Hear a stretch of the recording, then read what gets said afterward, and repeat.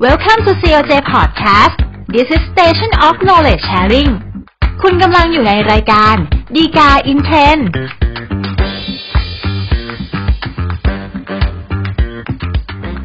สวัสดีครับท่านผู้ชมท่านผู้ฟังทุกท่านกลับพบกันอีกครั้งครับรายการดีกา in Trend นะครับรายการที่นำสาระดีๆจากคำพิพากษาศาลฎีกามานำเสนอสู่ท่านผู้ชมท่านผู้ฟังทุกท่านนะครับอย่าลืมเช่นกันนะครับถ้าเกิดท่านต้องการติดตามสาระจากเราโดยไม่ขาดตกบกพร่องกดไลค์กด follow หรือว่ากด subscribe นะครับแล้วแต่ว่าท่านติดตามเราเนี่ยทางช่องทางไหนนะครับสำหรับประเด็นแล้วก็เรื่องราวที่น่าสนใจที่เราจะนำมาพูดคุยกันในตอนนี้นะครับก็จะเป็นเรื่องเกี่ยวกับการขายทอดตลาดในชั้นบังคับคดีนะครับแล้วก็การคัดค้านการขายทอดตลาดนะครับซึ่งปกติแล้วเนี่ยเวลามีคดีความขึ้นมาแล้วศาลมีคำพิพากษาให้แพ้หรือชนะคดีกันปกติแล้วเนี่ยเรื่องราวก็อาจจะไม่ได้จบง่ายๆเพียงแค่นั้นนะครับเพราะว่าอาจจะต้องมีกระบวนการในการบังคับคดีที่ต้องไปยึดทรัพย์เพื่อเอาทรัพย์เนี่ยมาขายทอดตลาดแล้วถึงจะเอาเงินเนี่ยมาชำระหนี้ในการให้กับเจ้าหนี้นะครับในชั้นบังคับคดีแต่หลายครั้งที่ผ่านมาเนี่ยในการดำเนินการเหล่านี้นะครับก็เกิดปัญหาขึ้นมานะครับมีการใช้วิธีการแนวทางต่างๆเพื่อทำให้การดำเนินการเนี่ยล่าช้ากว่าที่ควรจะเป็นนะครับก็เลยทำให้เกิดความเปลี่ยนแปลงในเชิงของกฎหมายนะครับซึ่งก็จะมาเป็นประเด็นที่เรานำมาพูดคุยกันในตอนนี้นะครับว่าถ้าเกิดว่ามีการบังคับคดียึดทรัพย์แล้วก็ขายทอดตลาดไปแล้วนะครับจำเลยในคดีนั้นนะครับจะคัดค้านการขายทอดตลาดนะครับโดยอ้างว่าผู้ซื้อทรัพย์เนี่ยกระทำการโดยไม่สุจริตแล้วก็ราคาที่ขายทอดตลาดไปเนี่ยต่ำเกินสมควรได้หรือไม่นะครับสำหรับเรื่องราวที่เป็นที่มาของคดีความเรื่องนี้นะครับก็สมมุติว่ามีชื่อใน1กับใน2แล้วกันนะครับใน1เนี่ยก็มีความจำเป็นต้องไปใช้เงินก็ไปขอกู้ยืมเงินจากใน2มานะครับแล้วปรากฏว่าพอถึงกำหนดชำระตามสัญญากู้ที่ว่าใน1ก็ไม่ได้ชำระหนี้กับใน2ก็เป็นเหตุให้ใน2เนี่ยนำคดีมาฟ้องที่ศาลนะครับแต่ระหว่างที่คดีค้าพินัยในศาลนะครับทั้ง2คนเนี่ยก็มาเจรจาประนีประนอมยอมความกันได้แล้วก็ขอให้ศาลเนี่ยมีคำพิพากษาตามยอมนะครับตามเงื่อนไขของสัญญาประนีประนอมยอมความที่ทั้ง2คนเนี่ยตกลงกันนะครับแต่ว่าพอครบกำหนดชำระหนี้ตามสัญญาประนีประนอมยอมความที่ว่านะครับใน1ก็ยังไม่ชำระหนี้กับใน2อีกนะครับก็เลยเป็นเหตุที่มาที่ใน2เนี่ยก็เลยนำเจ้าพนักงานบังคับคดีนะครับไปยึดทรัพย์นะครับที่เป็นบ้านหลังหนึ่งของใน1เนี่ยเพื่อมาขายทอดตลาดนะครับก็ปรากฏว่าพอจะมีการขายทอดตลาดในวันขายทอดตลาดนั้นนะครับใน1ก็อ้างว่าตัวเองเนี่ยขับรถไปเพื่อจะดูแลการขายทอดตลาดและปรากฏรถเสียระหว่างทางก็เลยไม่สามารถที่จะเดินทางไปให้ทันในเวลาขายทอดตลาดนะครับซึ่งก็ปรากฏว่าในการขายทอดตลาดเนี่ยใน3นะครับก็เป็นบุคคลภายนอกอีกคนนึงก็มาประมูลซื้อทรัพย์แห่งนี้ไปได้นะครับในราคา 840,000 บาทนะครับพอหลังจากนั้นเนี่ยใน1ก็ได้ติดต่อใน3ที่เป็นคนที่ซื้อทรัพย์ไปนะครับบอกว่าเอาไหมถ้าเกิดว่าคุณซื้อมาในการขายตลาด 840,000 บาทเนี่ยผมเสนอให้ในราคา 1,500,000 บาทปรากฏว่าใน3ไม่ยอมขายให้บอกว่าถ้าเกิดจะ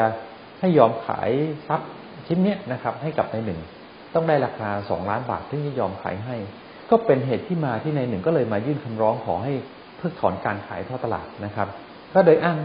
2ประการด้วยกันนะครับประการแรกก็คือว่าการกระทำของใน3เนี่ยเป็นการขายทอดตลาดโดยไม่สุจริตเพราะว่าตัวเองเนี่ยเสนอซื้อในราคาที่สูงกว่าราคาขายทอดตลาดตั้งเยอะแล้วนะครับแล้วตอนนั้นเนี่ยใน3เองก็ยังไม่ได้จ่ายเงินค่าซื้อทรัพย์ให้กับเจ้าพนักงานบังคับคดีด้วยซ้ำไปนะครับเพราะฉะนั้นการทำของใน3เนี่ยย่อมแสดงให้เห็นว่าเป็นการทำโดยไม่สุจริตนะครับอีกประการนึงก็คือว่าราคาที่ใน3ซื้อทรัพย์ไปในการขายทอดตลาดเนี่ยมันต่ำเกินสมควรนะครับเพราะซื้อไปแค่ 840,000 บาทตัวเองไปเสนอซื้อต่อในราคา 1,500,000 บาทใน3ยังไม่ยอมขายให้เลยนะครับก็เลยเป็นที่มาของประเด็นในคดีเรื่องนี้นะครับที่เกิดขึ้นสำหรับการที่ใน1มาขอเพิกถอนการขายทอดตลาดเนี่ยนะครับซึ่งมันก็จะเป็นไปตามประมวลกฎหมายวิธีพิจารณาความแพ่งนะครับมาตรา295นะครับซึ่งหลักเกณฑ์ง่ายๆนะครับก็คือว่าปัจจุบันเนี่ยในการที่จะมาขอเพิกถอนการขายทอดตลาดเนี่ยถือเป็นการเพิกถอนกระบวนพิจารณาประการหนึ่งนะครับซึ่งตามมาตรา295เนี่ยกำหนดไว้นะครับว่า จะเพิกถอนได้เนี่ยต้องปรากฏว่ากระบวนพิจารณาที่ว่านะครับในชั้นบังคับคดีเนี่ยมันมีความบกพร่องผิดพลาดหรือว่าฝ่าฝืนต่อกฎหมายถึงจะเป็นเหตุในการที่จะขอให้เพิกถอนการขายทอดตลาดได้นะครับสำหรับเหตุที่ในหนึ่งอ้างประการแรกก็คือเรื่องของการที่บอกว่าการซื้อทรัพย์ในการขายทอดตลาดครั้งนี้ของใน3เนี่ยเป็นการทำโดยไม่สุจริตถูกไหมฮะ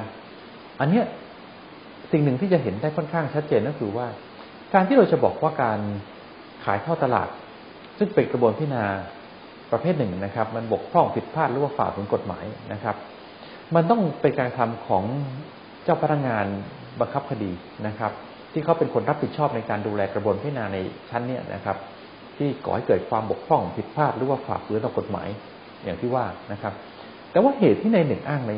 คดีเรื่องนี้นะครับมาอ้างมาใน3ซึ่งเป็นบุคคลภายนอกที่เข้ามาประมูลซื้อทรัพย์ในการขายทอดตลาดเนี่ยกระทำการโดยไม่สุจริตนะครับอันนี้มันก็ย่อมเห็นได้ชัดเจนนะครับว่าเมื่อเป็นการกระทำของบุคคลภายนอกเนี่ยไม่ว่าใน3จะสุจริตหรือไม่สุจริตอย่างไรก็แล้วแต่มันก็คนละส่วนกับกระบวนพิจารณาที่ดำเนินการแล้วก็ดูแลโดยเจ้าพนักงานบังคับคดีนะครับเพราะฉะนั้นเหตุประการนี้มันก็ย่อมไม่เข้าเงื่อนไขตามที่มาตรา295ในประมวลกฎหมายวิธีพิจารณาความแพ่งกำหนดอยู่แล้วนะครับสำหรับอีกส่วนหนึ่งในเรื่องของเหตุที่ในหนึ่งอ้างนะครับก็ว่าราคาที่มีการขายทอดตลาดไป 840,000 บาทเนี่ยมันต่ำเกินสมควรนะครับอันเนี้ยเดิมในประมวลกฎหมายวิธีพิจารณาความแพ่งเคยมีกระบวนการที่ให้สามารถคัดค้านได้นะครับกรณีที่เห็นว่าราคาที่ซื้อทรัพย์ในการขายตลาดเนี่ยมันต่ำเกินสมควรนะครับแต่ว่ากลไกตรงนั้นเนี่ยในปัจจุบันในประมวลกฎหมายวิธีพิจารณาความแพ่งไม่ได้กำหนดไว้แล้วนะครับเหตุผลก็เพราะว่าที่ผ่านมาอาจจะมีการใช้กลไกแล้วก็กระบวนการตรงนี้นะครับมาทำให้กระบวนพิจารณาในชั้นของการบังคับคดีเนี่ยมันเนิ่นนานไปเกินสมควรนะครับเพราะฉะนั้นก็เลยมีการจำกัดเหตุว่าการที่มาขอเพิกถอนเนี่ยคงไม่ใช่เรื่องของราคาแล้วล่ะนะครับเพราะว่าราคาเนี่ยมันก็เป็นไปตามกลไกของตลาดว่าความต้องการในการซื้อทรัพย์ชิ้นนั้นประโยชน์ของทรัพย์ชิ้นนั้นเนี่ยมันมีมากน้อยแค่ไหนซึ่งอาจจะต่างจากในความรู้สึกความเห็นของลูกหนี้ที่เป็นเจ้าของทรัพย์ชิ้นนั้นก็ได้นะครับก็อาจจะเห็นว่าราคาสูงแต่ในความเป็นจริงตลาดในขณะนั้นในช่วงเวลานั้นอาจจะไม่มีคนต้องการซื้อทรัพย์มากนักนะครับเพราะฉะนั้นการที่จะมาขอเพิกถอนได้เนี่ย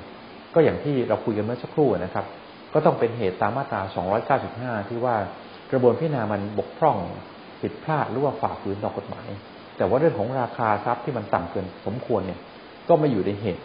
ที่กฎหมายกำหนดไว้นะครับเพราะฉะนั้นเหตุประการนี้ของในหนึ่ง